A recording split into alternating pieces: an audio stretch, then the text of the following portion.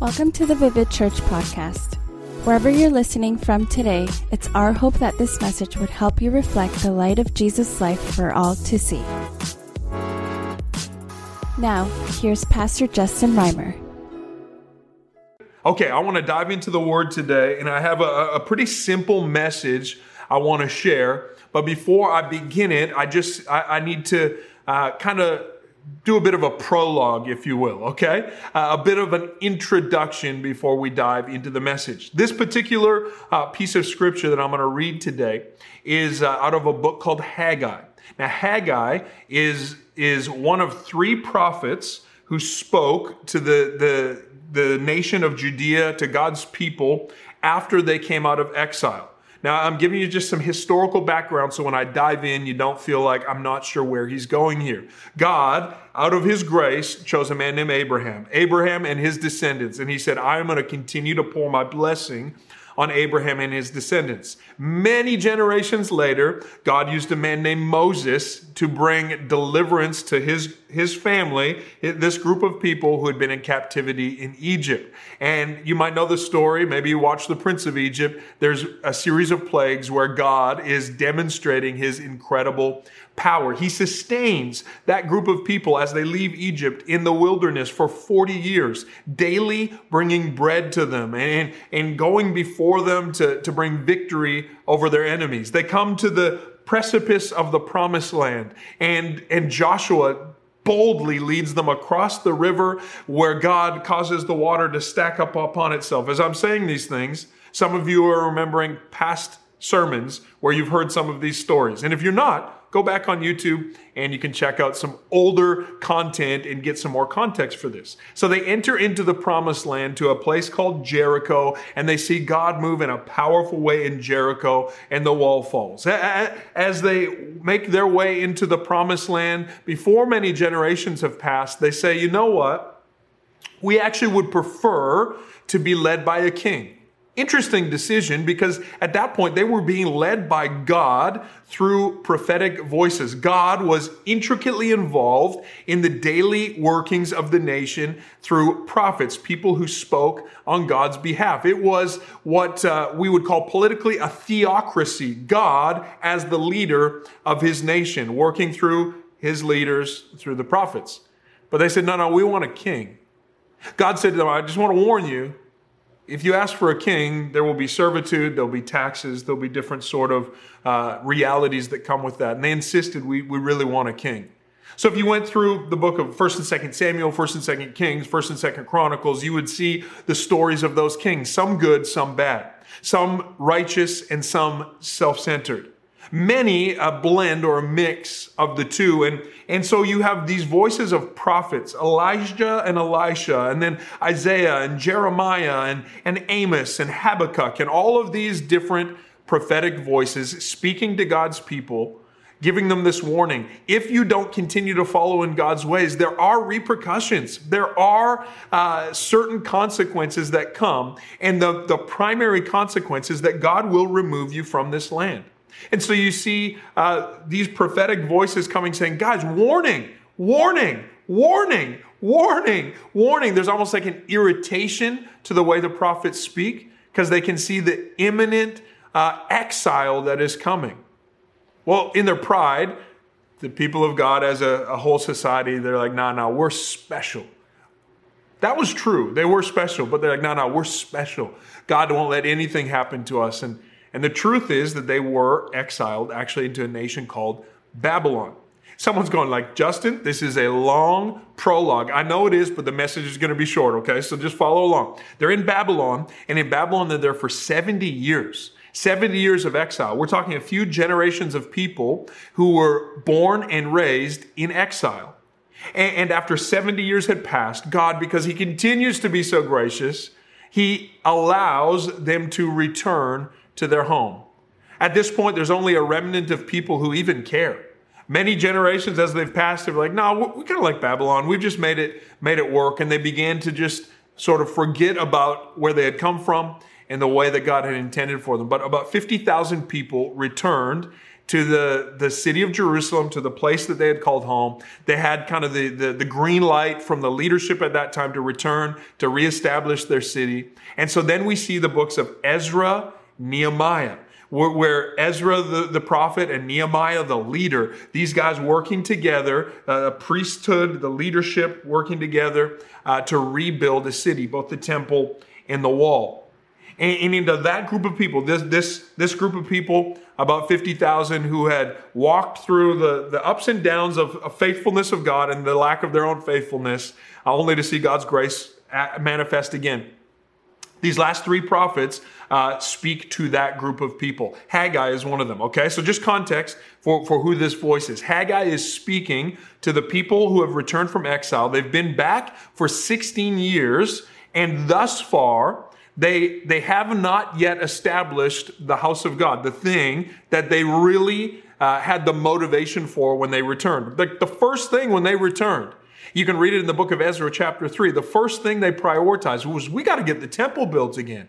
We've got to reestablish the house of God. We've got to lay a foundation. And so they spent their first time in the city reestablishing the foundation of the temple. And when they reestablished the foundation of the temple in Ezra 3, it says the young people were celebratory. They were like, we've done it. We finally did it. This is going to be amazing. There will be an actual physical place where we can prioritize the spiritual disciplines that God has called us to, and we can see God honored in our day and our age.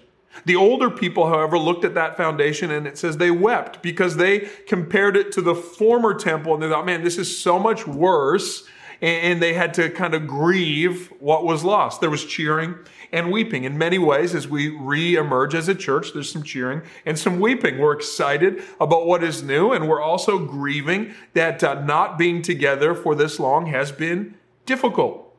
But what happened in the midst of that, they lay a foundation, and then some opposition came. How many people could say in your life you've experienced opposition?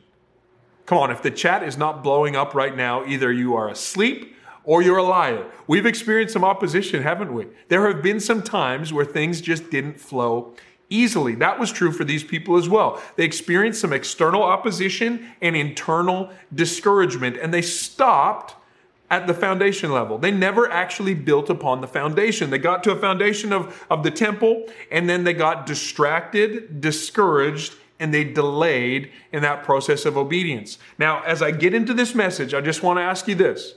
If you could get really real with me today, can you consider in your own life that perhaps there have been areas where you have become distracted, discouraged, or where you have delayed in being obedient to what God has called you to? Now, there might be some watching like, I don't know what God's called me to, like obedient to it. I'm just really new in that journey of faith. I want you to know that that's okay. We're so glad you're here. And I'm praying and believing that as you continue to be a part of community, and as we continue to be disciples of God's word, following in his footsteps, will become more and more evident to us what God's will is. But for many of you, you'd say, yeah, I know that there have been some things in my past that I needed to address, and I've yet to address them. Because I got discouraged, because I got distracted, or because I've just kind of put it off and delayed. If that's true of you, this will speak to you. If that's not true of you, as I read this, you might say, oh, it was more true than I thought. Okay, can I read this? So this is Haggai speaking to this group of people, specifically to two leaders. One named Zerubbabel, who is the governor, and one named Joshua, who is the priest. Meaning God is speaking through a prophet to both societal leaders and church leaders. He's speaking prophetically to those who work primarily in the marketplace and those who work primarily in the spiritual arena. So whatever your passion is today, I really feel like this would be a message of God for you and I to address and to consider. Now, we know this, everything that's written in Scripture is for our benefit. It wasn't to us first, but it is for us now. And so why don't we prepare for God to perhaps speak to us through this passage of Scripture. It's Haggai chapter 1. That concludes the prologue, okay? We're now into it. It's going to move pretty quick. Ready? It says, in the second year of King Darius, in the first day of the 6th month, the word of the Lord came through the prophet Haggai to Zerubbabel. Remember I told you about him? He's the governor. And to Joshua, told you about him as well. He's the high priest. This is what the Lord Almighty says. These people say, the time has not yet come to rebuild the Lord's house. Then the word of the Lord came through the prophet Haggai. Is it a time for you yourselves to be living in your paneled houses while this house remains in ruin? To start it off, let's just consider that we sometimes expect the external environment, the circumstances around us, to just work perfectly before we take a step of bold obedience. That's what had happened for this group of people. They're like, well, it just doesn't feel like the right time. We've got opposition. We got discouragement. We've got so many distractions. And certainly we still care. We just don't care enough to do it now. Is this speaking to someone? Like sometimes we say, yeah, of course I care about the things of God. I'm just really busy right now. I got other things on the go. And so they prioritized their own homes first. Now, I want to be careful because I don't want anyone to feel like I'm saying, or certainly the Bible is saying, that God doesn't want you to care about your life, your home, your family, your business, your personal affairs. That's really not it as well. But what God is saying is, how is it that your motivations, your actions would show that you care solely about what you already care about at the expense of caring about what I care about?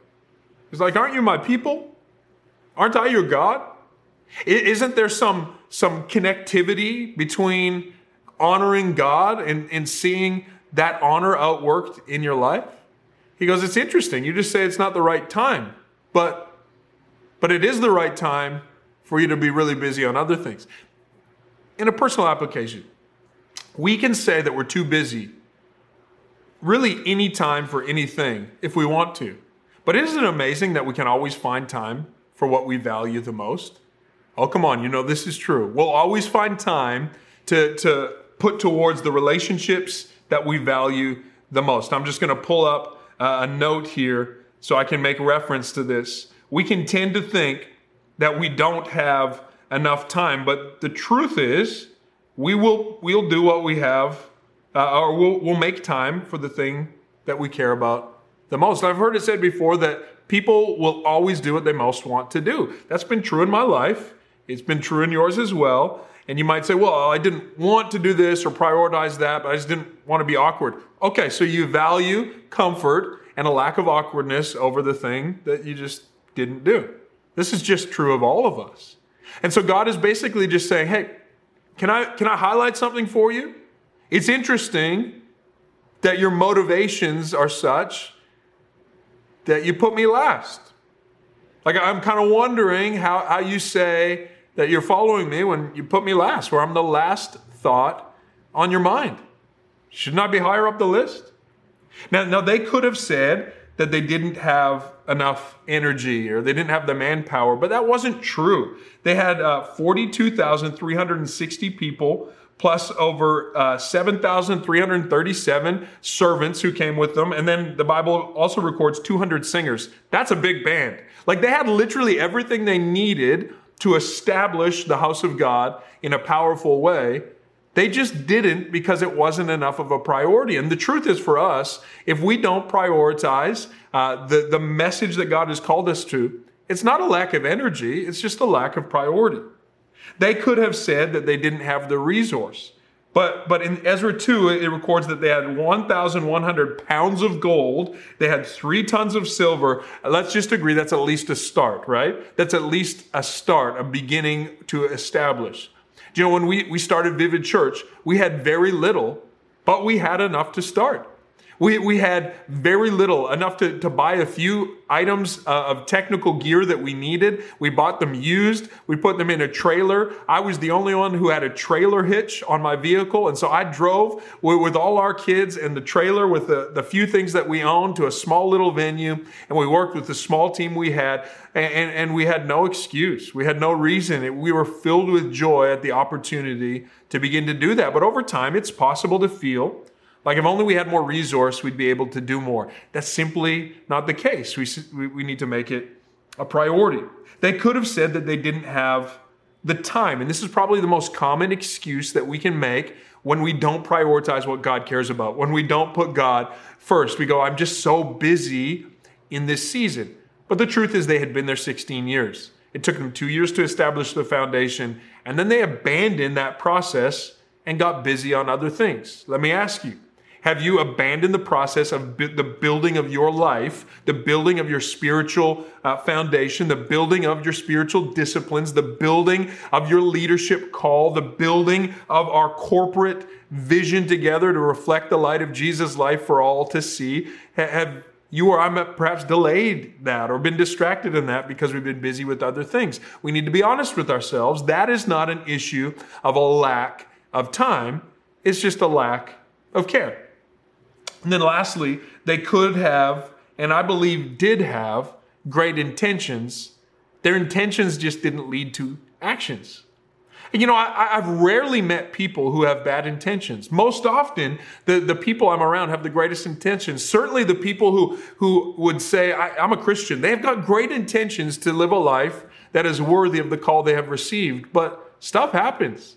And if that's happened in your life, then Haggai is speaking to you and to me as well. He goes, it's interesting that you say you don't have time for me, but I notice that you have time for everything else. And I used to say to people when they'd be like, I'm just too busy. I'd be like, no, you're not too busy. Let's compare. I'm busier than you are, and I don't feel too busy. But in more recent years, I've come to this understanding. If you feel too busy, then you're probably too busy. And you need to begin to go through your life, go through your commitments and say, well, what am I doing wrong with my time? I'm given 168 hours every week. Why is it that I can't find 1 hour to be a blessing to someone? I got 168 hours every week. Why is it that making my way to church on Sunday is so hard? It's not because I lack time. It's probably just a lack of priority. And you can say, well, why should it matter? Why should I care whether or not I'm in the house of God? Because God does. Because it's a priority to Him. Because He says, don't neglect gathering together. It's so easy to get in that habit. Be together so you can encourage one another on towards love and good deeds, that you can be the people I've called you to be. And so if you feel you're too busy, you probably are, and it's time to make some change. If this feels harsh, I don't think it's going to end that way, okay? So stick with me on this. Now it goes into verse 5. He says this, now this is what the Lord Almighty says, give careful thought to your ways. I'm asking you, Vivid Church, can you give careful thought to your ways? Well, what exactly does that mean?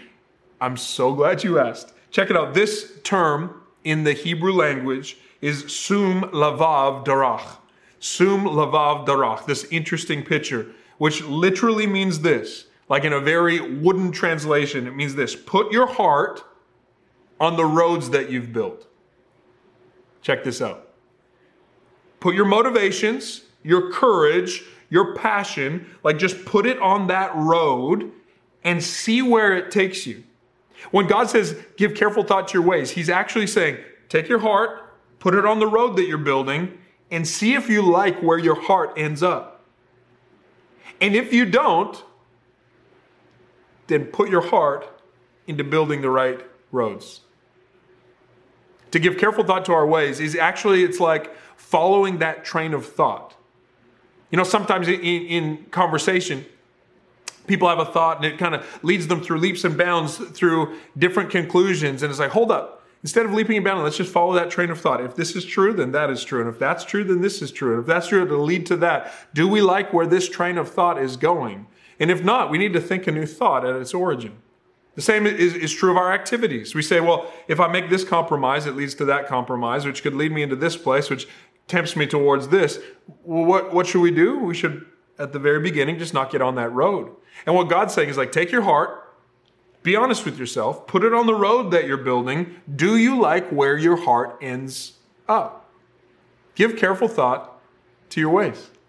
Someone you're like, I'm just pursuing my passions and my career. It's the only thing that matters. But once I get there, I'm going to be a happier person. I'm going to be, so excited about my life. I'm going to be given to time and generosity and care. And then I'm going to prioritize the things of God. Well, be honest with yourself. Put your heart on the road you're building. Do you like where it leads you down the road?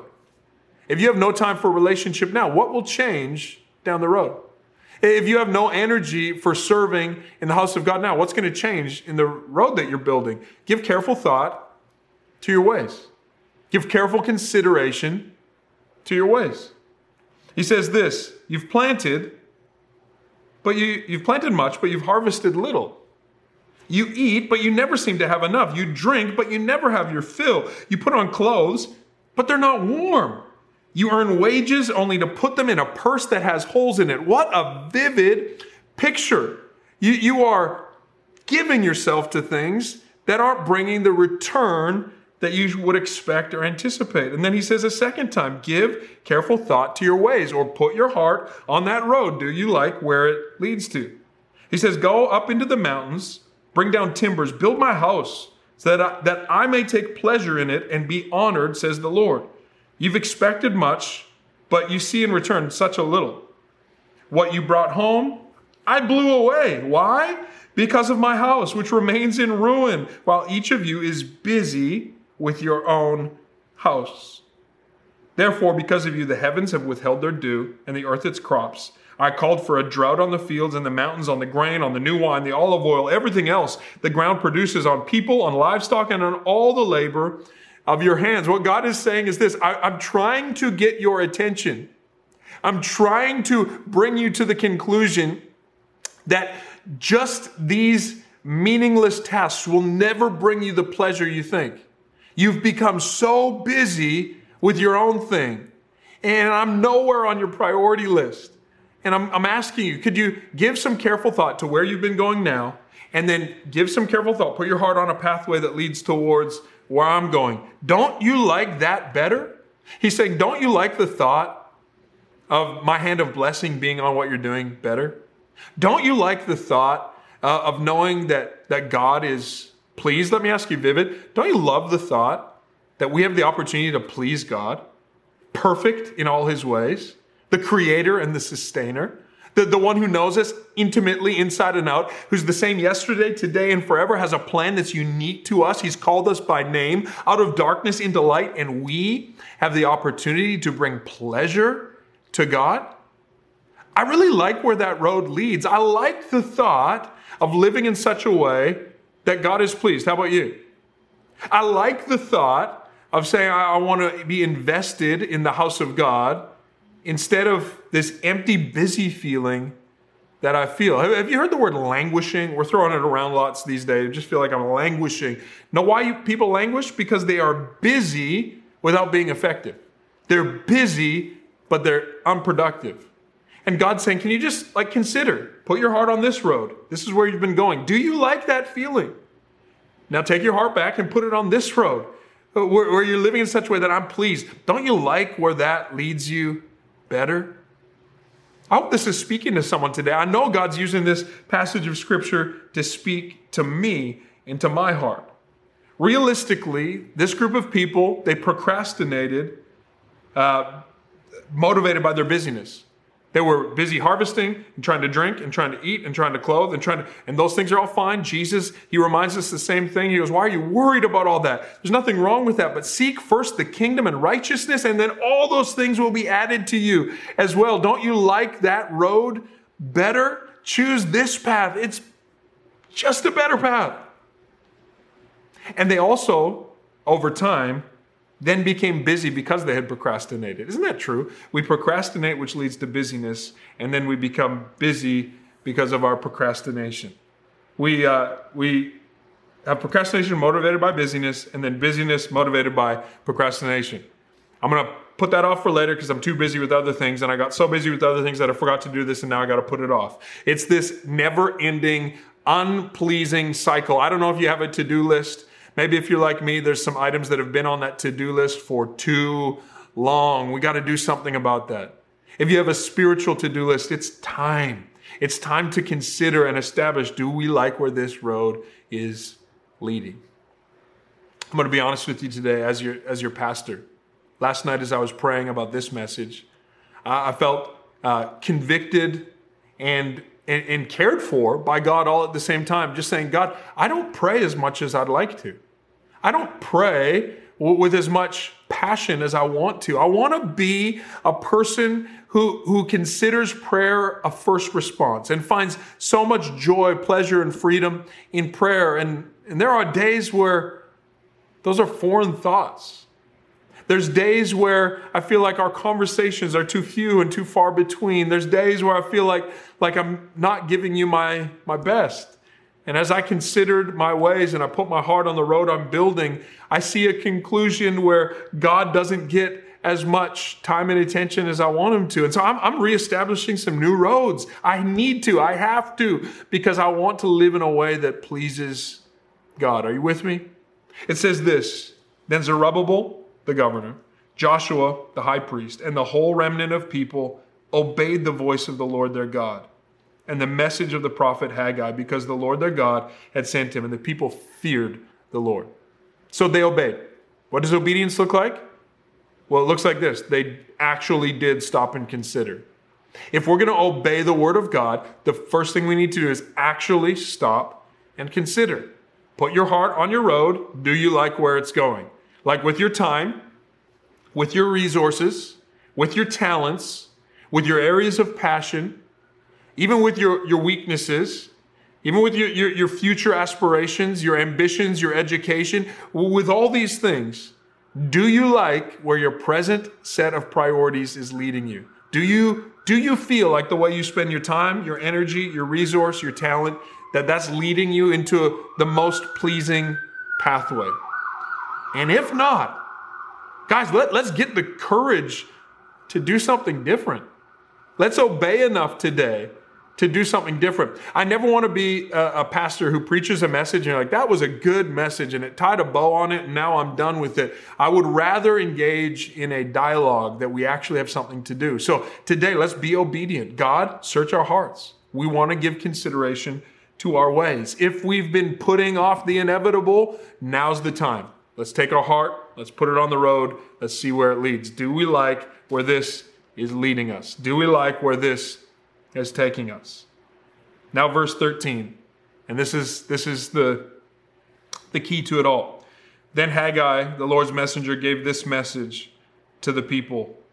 God says, I am with you.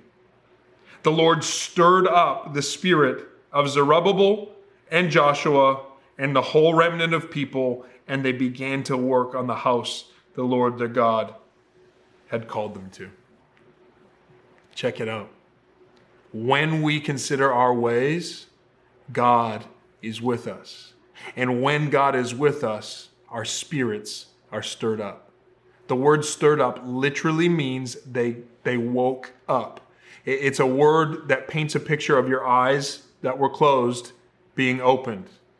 Like it was a wake-up call from God. And check it out. God's wake-up call is not irritating.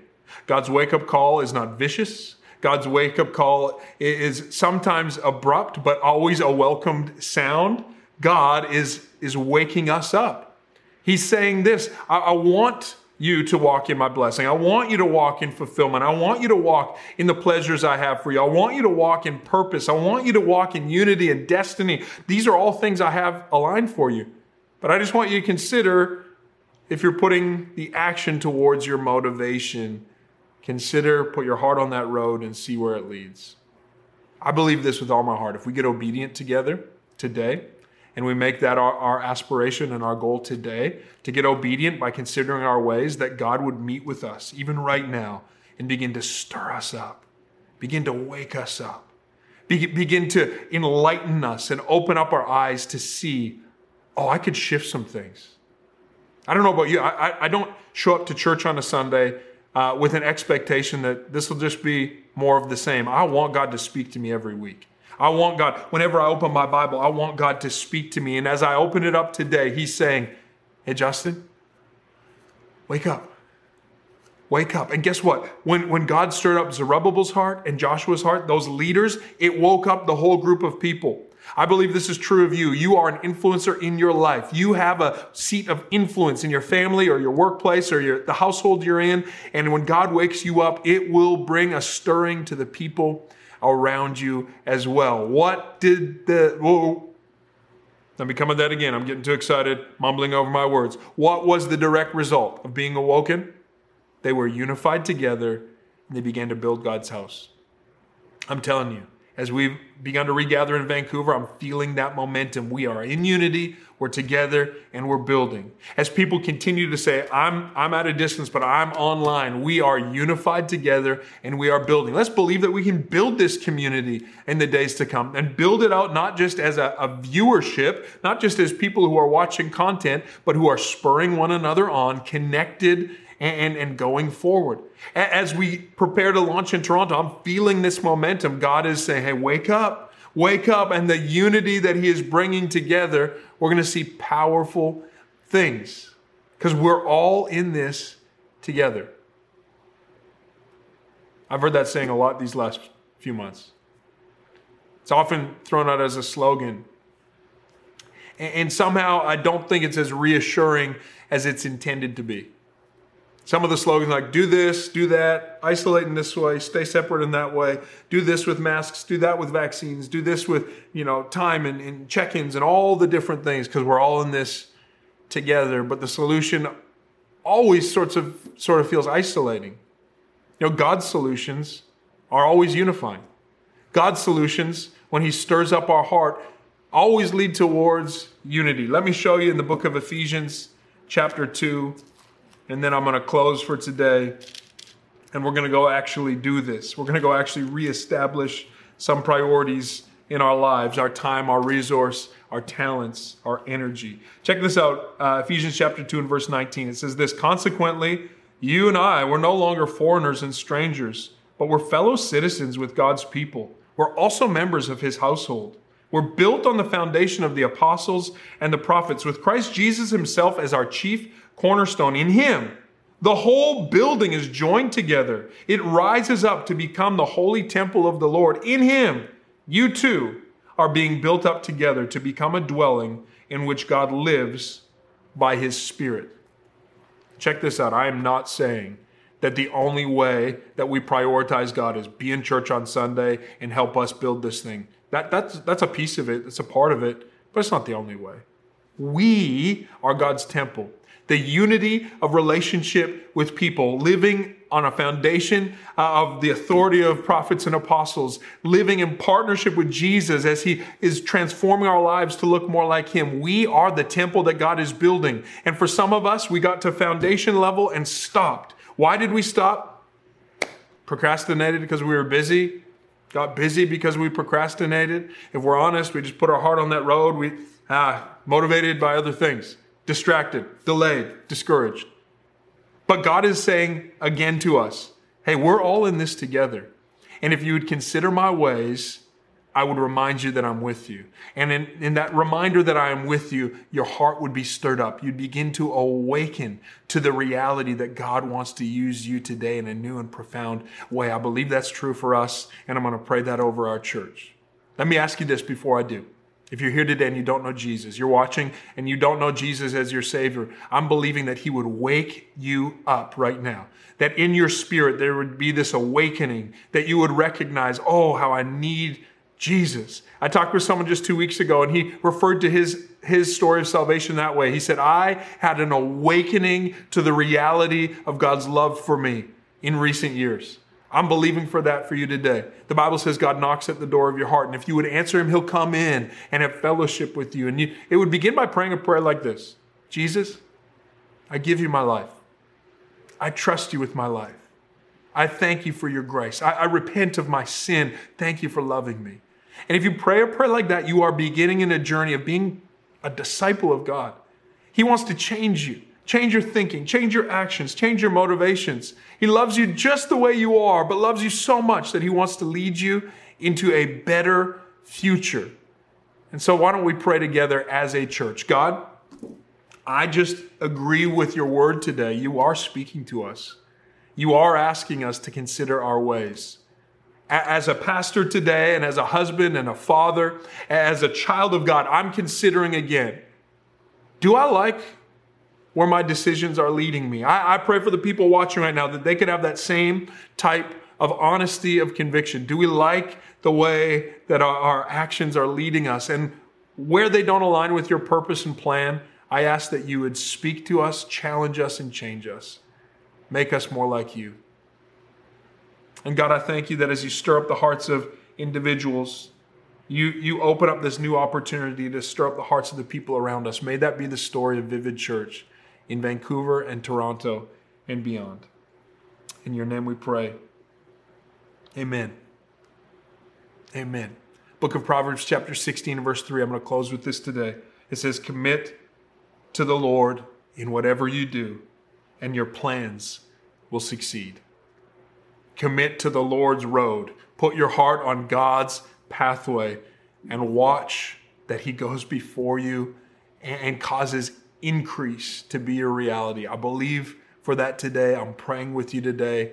Let's consider our ways. Let's let God stir up our hearts. And then let's be reminded we're in this thing together.